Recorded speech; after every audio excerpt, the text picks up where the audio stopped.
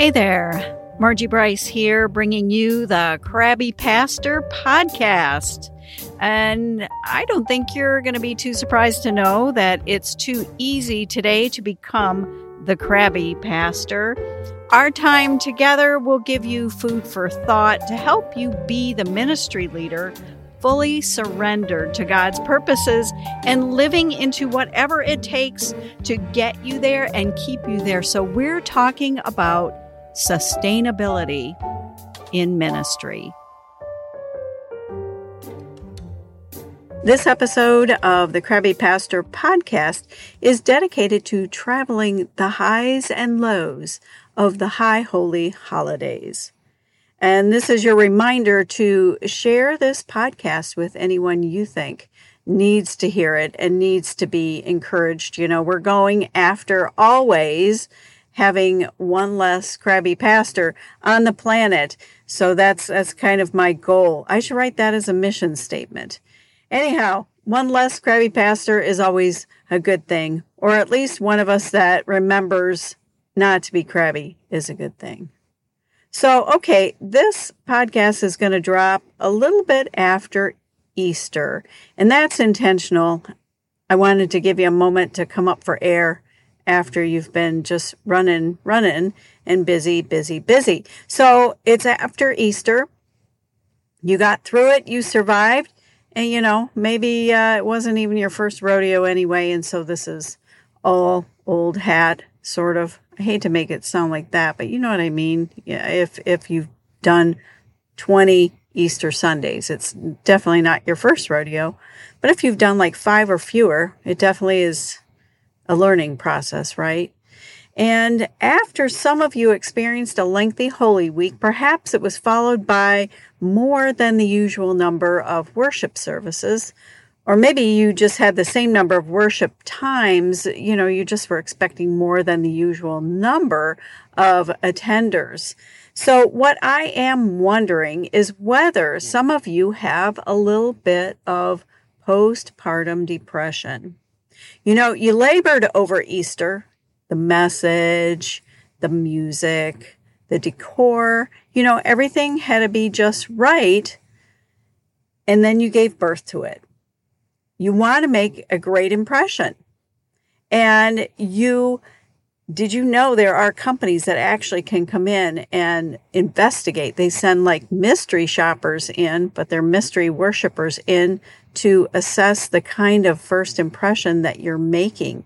You know, they want to check out your worship service, the ethos, the friendliness of your people, you know, if it means, when churches always say they're friendly, but, you know, they usually mean they're friendly to each other, not necessarily other people, but they want to test your friendliness and the ease of entering and navigating your facility and all kinds of things. So there are actual companies that do that because you do want to make a great impression on people that come through your doors, especially on the High Holy Holidays, right?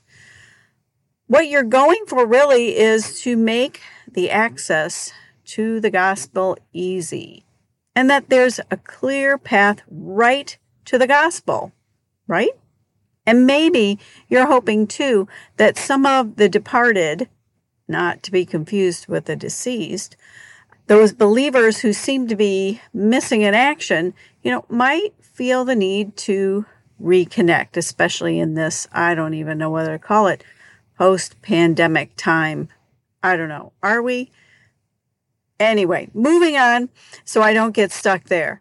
Early on in the pandemic, I had one ministry colleague tell me what disturbed her the most was that people were going to get out of the habit of going to church.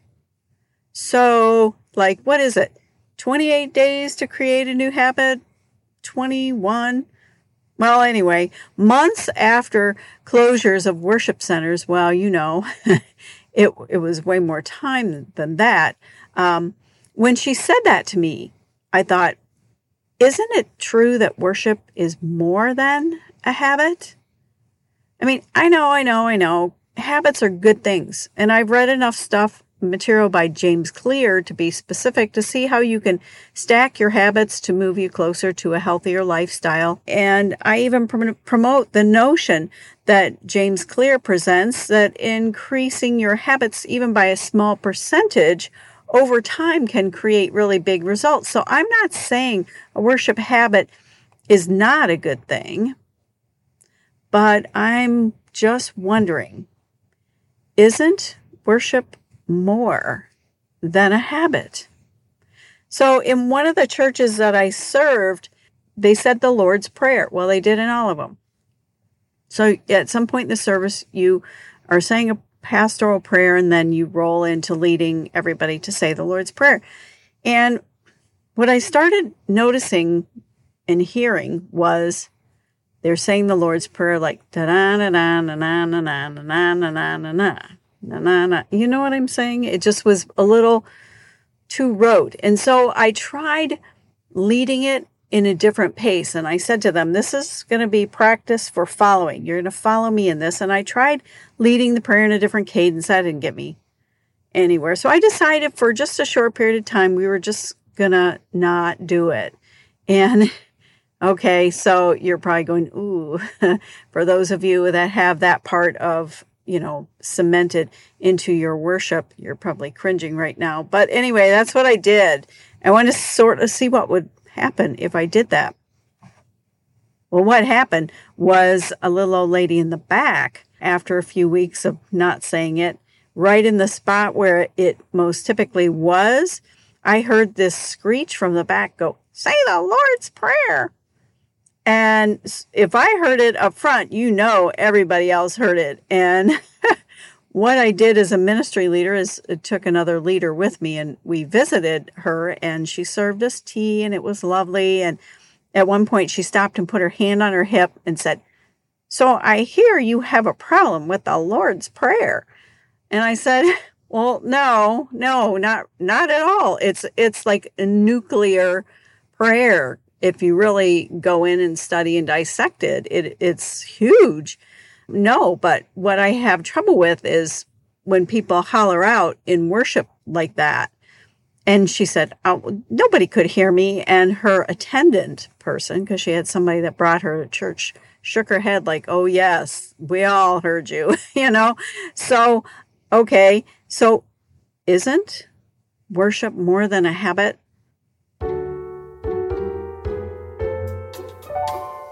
Hey there, Margie Bryce here with the Crabby Pastor Podcast, always wanting to make sure that what I am serving up is what is going to be most helpful for you.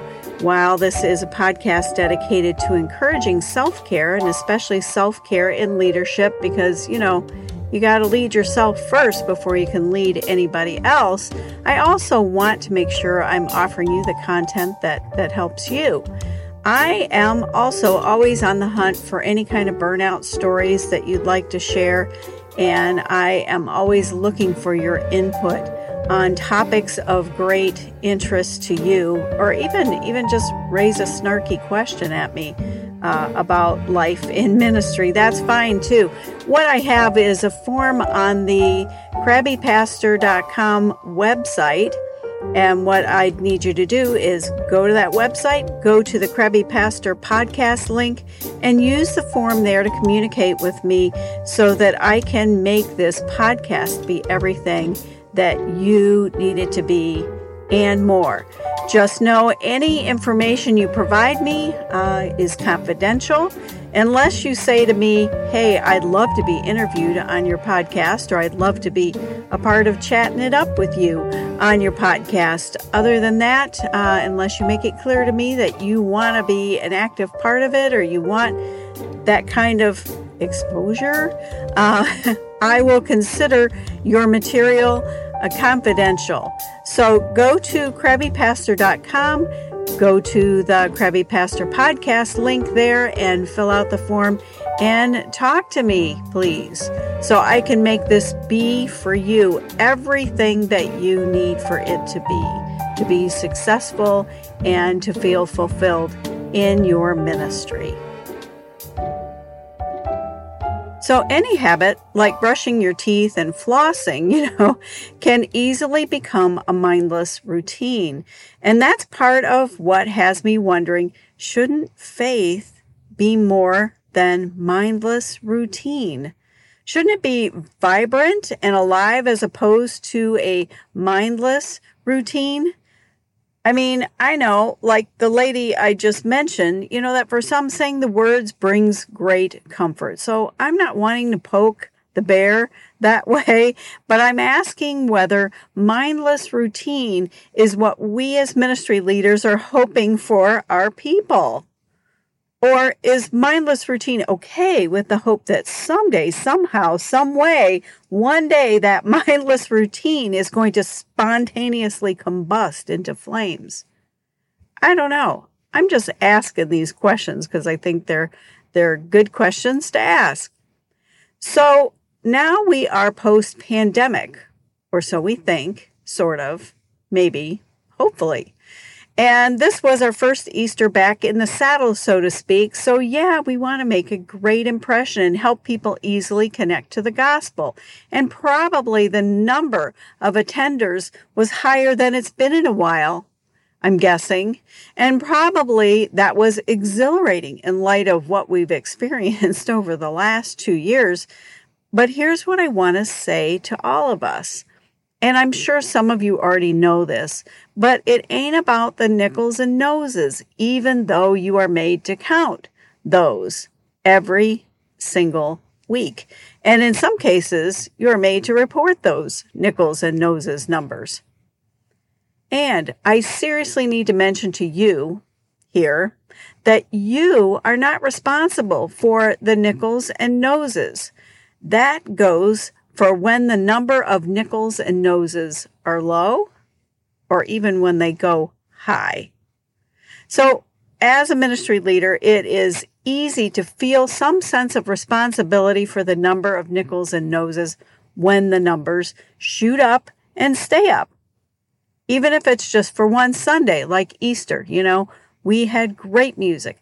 The message was prayerfully crafted over weeks. Our hospitality team is top-notch, but not overbearing, like they're going after fresh meat. And for those in the larger venues, those who in the past have successfully, done church to the point where everyone clamors to replicate what they have done, and here's my tacky comment to that, stop following their formulas and get back to following Jesus where you are at and with the people God has given you, because what works for them probably isn't going to work for you and work out the same way for you. So, ministry leaders can easily get trapped into yearning for more people, more nickels, more noses, and that can be lust. More and more and more is lust. Or is it lust when you want more people to know Jesus? I'm just stirring our gray matter here, stirring our brains. Or are we secretly yearning for our churches to be like those really big churches?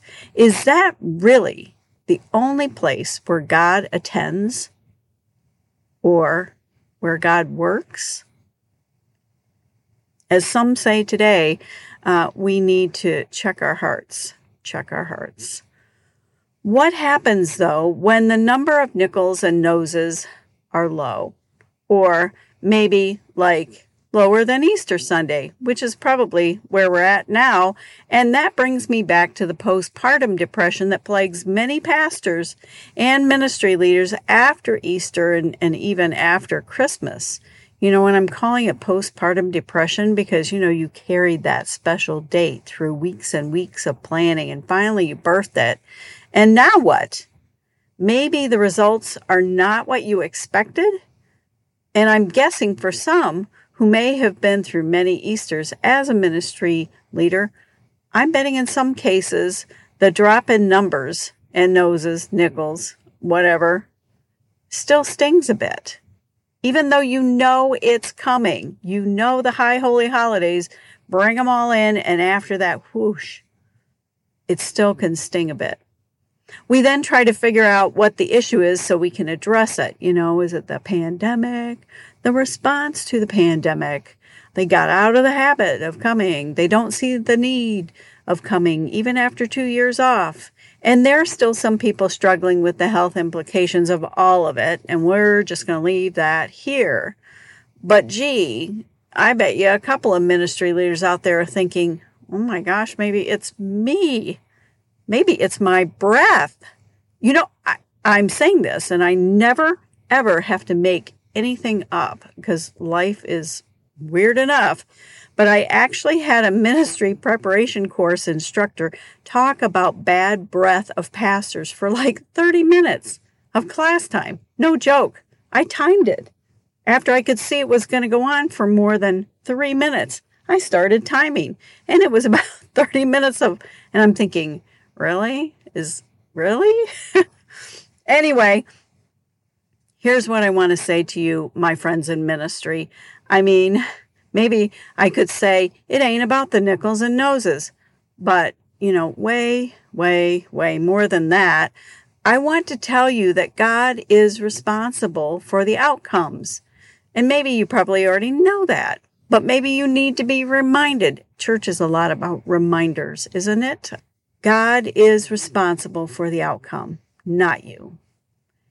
Sure, we're faithful and obedient to offer God our best, and we always want to do that. But at the end of the day, God is responsible for the outcome. We work hard to set a buffet table with really good stuff. But as the song goes, sometimes people want to sit in the corner with their Snickers bar instead of partaking of what's really good, and in this case, good for their very souls.